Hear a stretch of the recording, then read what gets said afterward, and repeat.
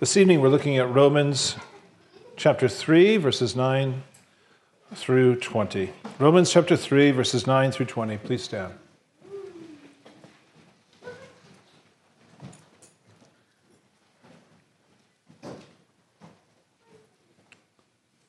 Romans chapter 3, verses 9 through 20. What then? Are we Jews any better off? No, not at all. For we have already charged that all, both Jews and Greeks, are under sin. As it is written, none is righteous, no, not one. No one understands, no one seeks for God. All have turned aside. Together they have become worthless. No one does good, not even one. Their throat is an open grave. They use their tongues to deceive. The venom of asps is under their lips. Their mouth is full of curses and bitterness. Their feet are swift to shed blood. In their paths are ruin and misery, and the way of peace they have not known. There is no fear of God before their eyes. Now we know that whatever the law says, it speaks to those who are under the law, so that every mouth may be stopped, and the whole world may be held accountable to God. For by works of the law, no human being will be justified in his sight, since through the law comes knowledge of sin. Please be seated.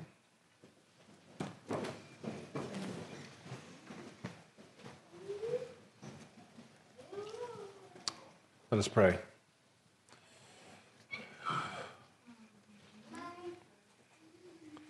Our gracious God and Father, these are bracing words that we read from Scripture, and yet we know they are true. They're true because they come from you. But we see them verified in the world that we see around us and in the world that we experience within us. So, Father, help us to face this indictment honestly and with humility of heart, that we might be made ready to see Christ again in the glory of his grace. This we pray in Jesus' name. Amen.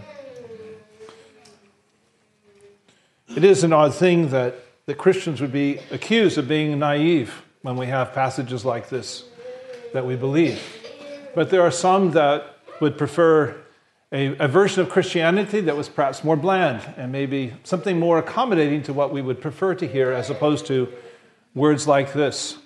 There was a theologian by the name of Richard Niebuhr. He was no friend of confessional biblical Christianity, and yet he made a very indicting statement against liberal theology when he said that liberal theology preaches a God without wrath, which brought men without sin into a kingdom without judgment through the ministrations of a Christ without a cross.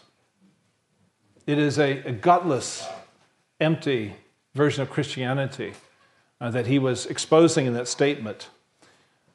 We need the truth, and we need to hear the truth, that we might be able to receive the truth of the gospel. And the passage like this evening is one of those passages, but it's possible, I suppose, that somebody here doesn't believe in what's being said here.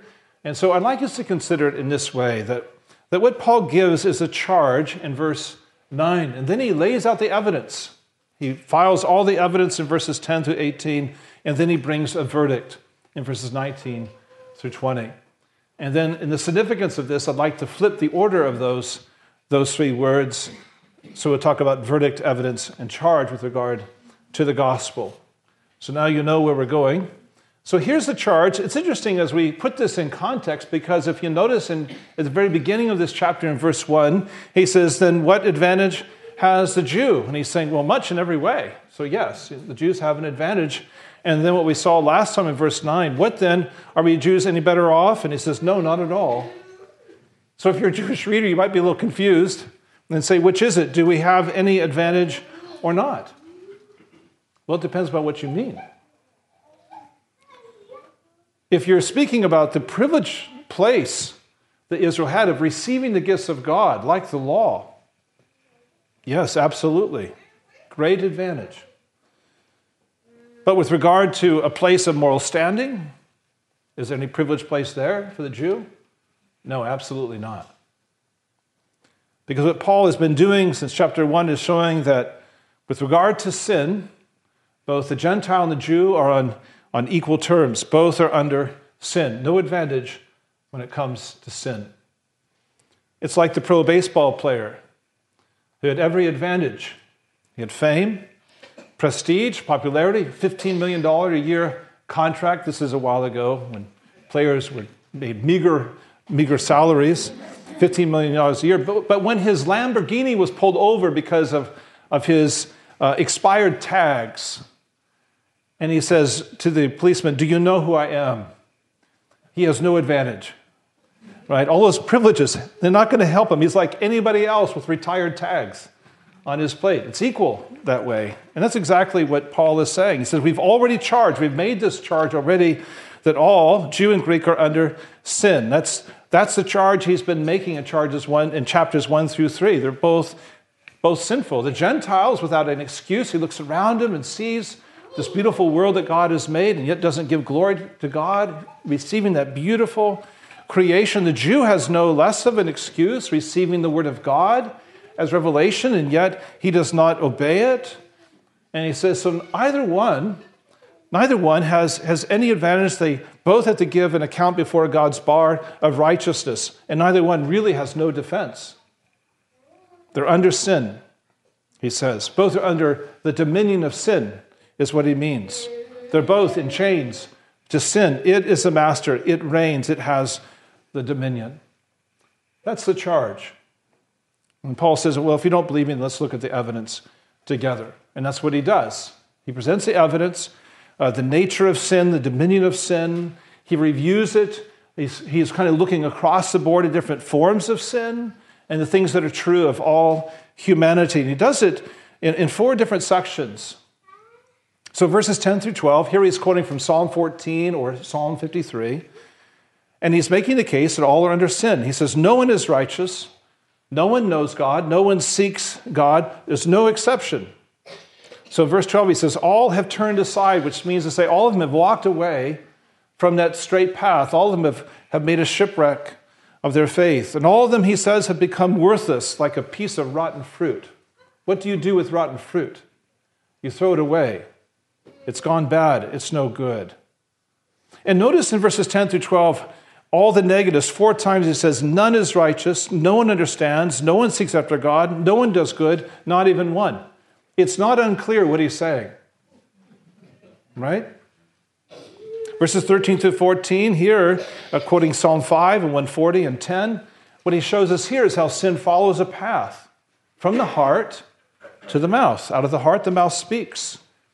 And how does sin speak? What kind of language does it use? He said, sin speaks from the grave.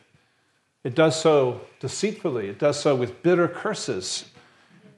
And sin's speech then is not to be seen as a harmless kiss on the lips. These lips conceal fangs that drip with poison, waiting to strike you. That's the image he uses. This is lethal, toxic stuff. Verses 15 through 17, quoting from Proverbs 1 and Isaiah 59, he shows us sin does not stop with words. It's never content to just talk. It springs into action. It's not content to say hurtful things. It wants to do hurtful things. It does violence. That violence was there all along.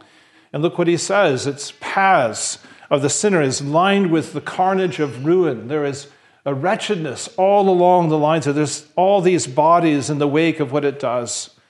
And they would not know the way of peace if it bit them on the leg. Notice how he says their feet are swift. It means they're looking, running to do harm, to destruction. How swift, you may ask? Well, within the 2nd generation of humankind, a man had killed his own brother because he was jealous over his sacrifice. That's the way man is. Whenever we're threatened or confused by something, we kill it. Like a child walking down the sidewalk and sees a harmless, unwanted bug, naturally squashes it. That's what we do. But verse 18, he gets to the heart of it, quoting Psalm 36. He says, there is no fear of God before their eyes. This is the root problem. And before their eyes, what he means is that God that cannot be seen. They can't see him. He's not at the center of their thoughts. He's not at the center of their life. Far from that, man has rejected God. That's what he has shown us in chapters 1 through 3. He does not give him glory, does not fear him, despite all that he sees, he cannot see. But this fear of God gets at the heart of things. Remember when Abraham took Sarah into a foreign land, and he told King Abimelech, "This is just my sister, just my sister." And of course it gets discovered, not just his sister, his wife. Abimelech says, "Why would you do this to me?" Remember what Abraham's response was? "I assume there was no fear of God in this place." The fear of the Lord is the beginning of wisdom. And so without it, it's the beginning of the end. So here's the evidence. It's clear, it's devastating, and he has shown us all the evidence that both the Jew and the Gentile, Jew and the Greek, are under sin. So this is the point of the trial now. We're awaiting the verdict. What is it that our thoughts and our words and our deeds deserve? And he tells us in verses 19 through 20. Paul gives a summation here. And what he's really doing is he's summing up not just the evidence that he just lodged in the preceding verses. He's summing up everything he's been saying since chapter 1, verse 18. But the way he makes it is this way. He says the law speaks to those under the law. He's saying the law of Moses. So those of us who are Jews, it especially speaks to us. But he says, but the evidence has a way of silencing every mouth, whether it's Jew or Greek. He says no one in the whole world can escape this verdict that's coming. Everyone is indicted through what he has shown us here.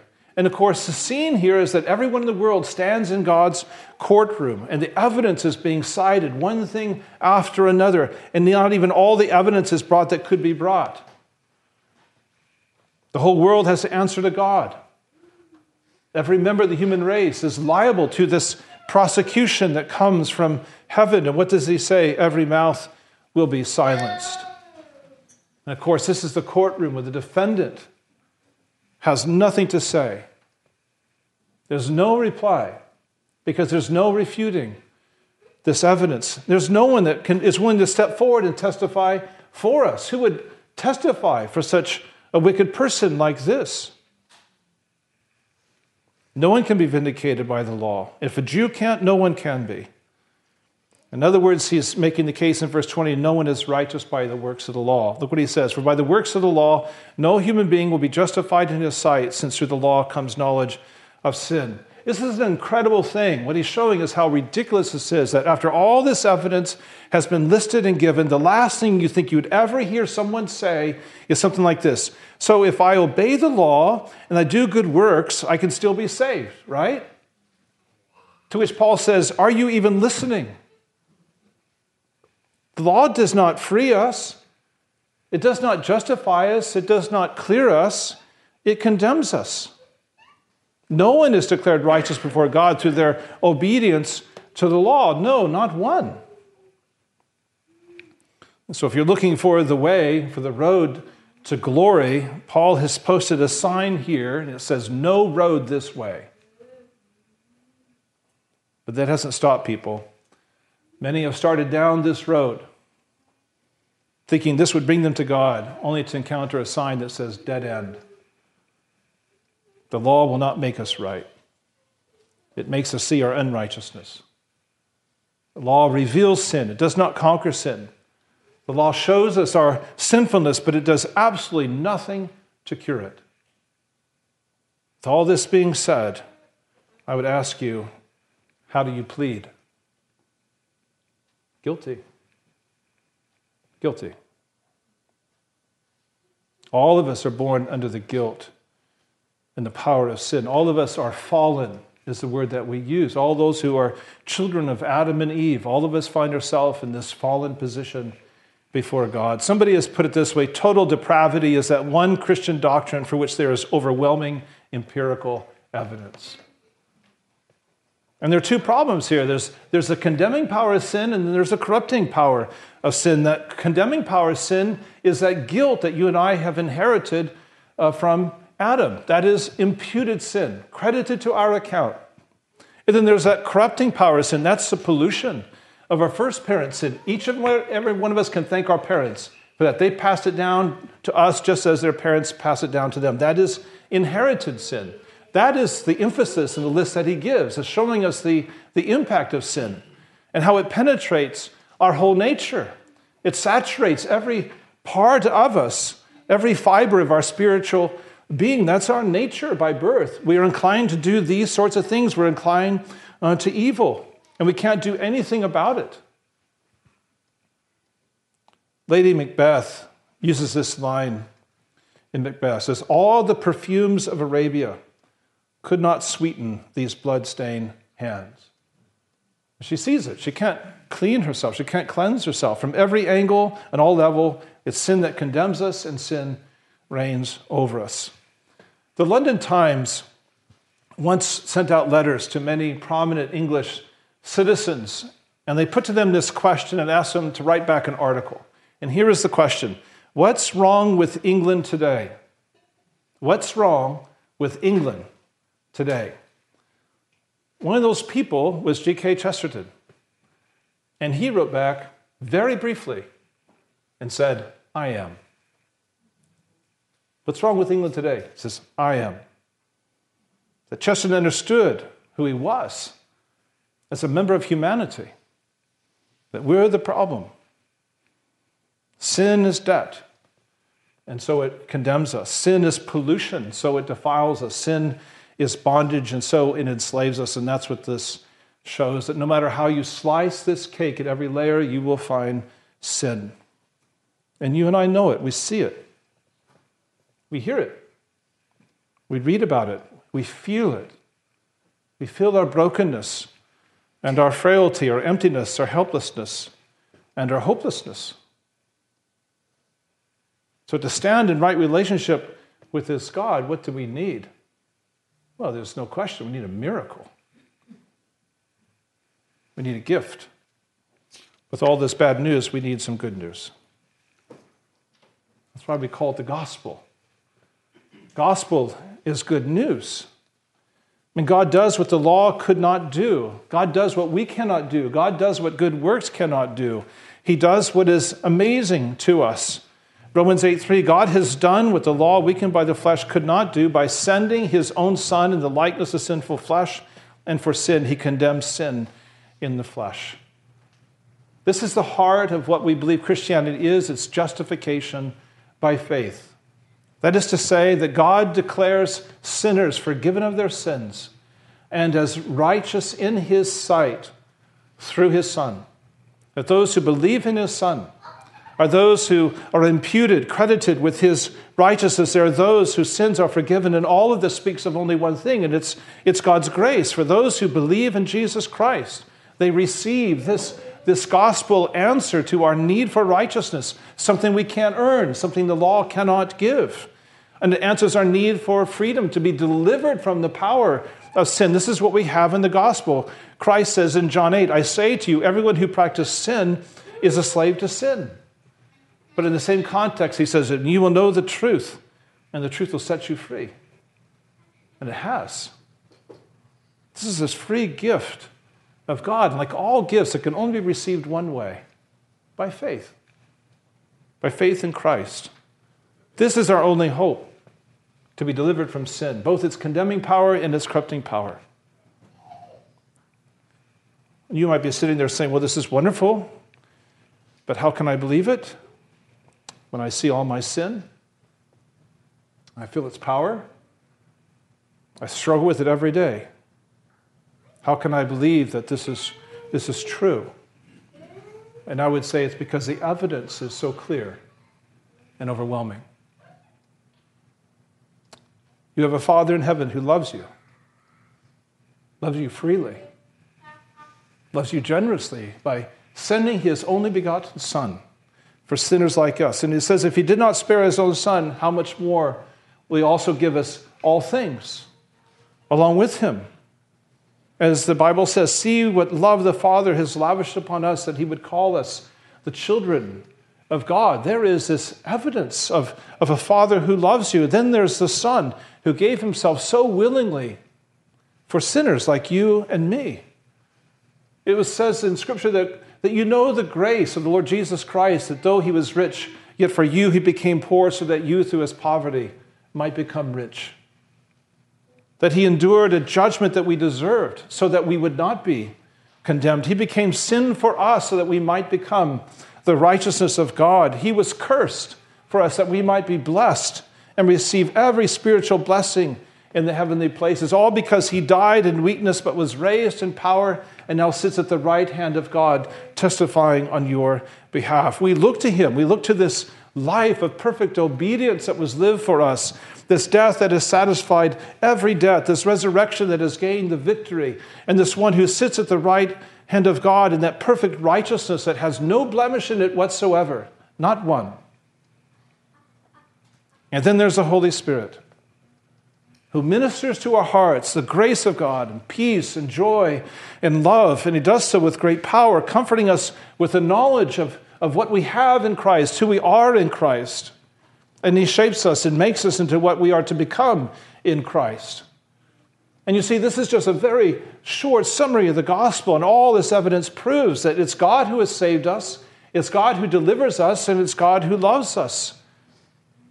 And when we see this, when we see all that Christ has endured for us, what he has purchased for us, what he has saved us from and what he has saved us to, when we see this Father and what he has promised and what he has done, and the Spirit and what he applies and what he is doing and what he gives, we hear what God has declared.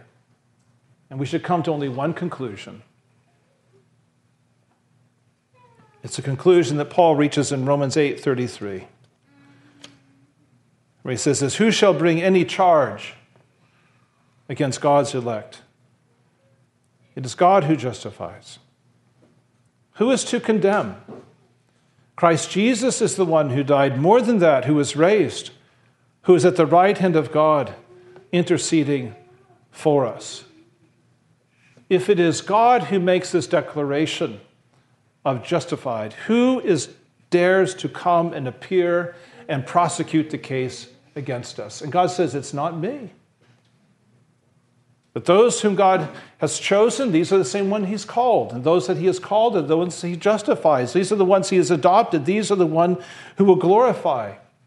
And the one who sits at the right hand of God, he has entered as evidence the merits of his death and his righteousness. His blood bears witness on our behalf, and he sits at the right hand of God as our advocate, speaking for us, answering what the great accuser of the brothers would bring against us. Who can charge us guilty?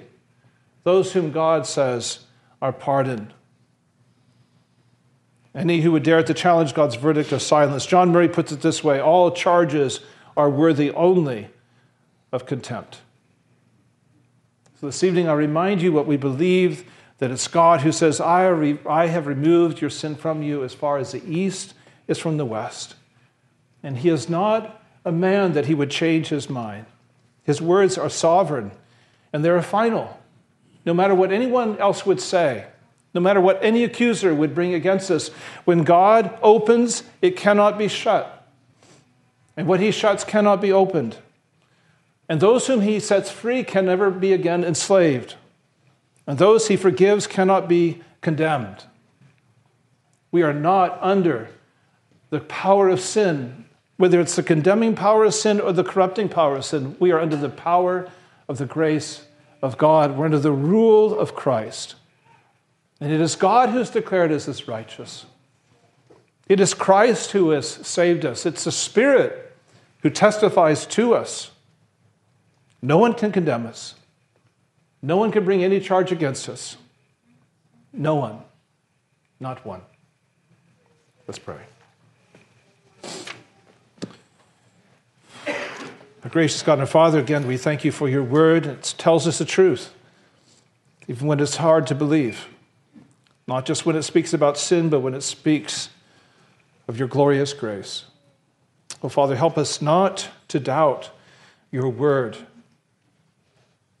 even when we face the reality of that everyday struggle with sin.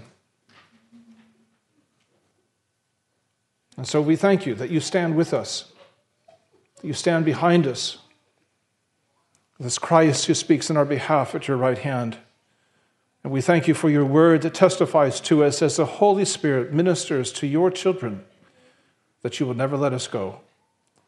We thank you for such things and for the confidence that we have before you. And we pray all these things with thanksgiving and love in our hearts. In Jesus' name, amen.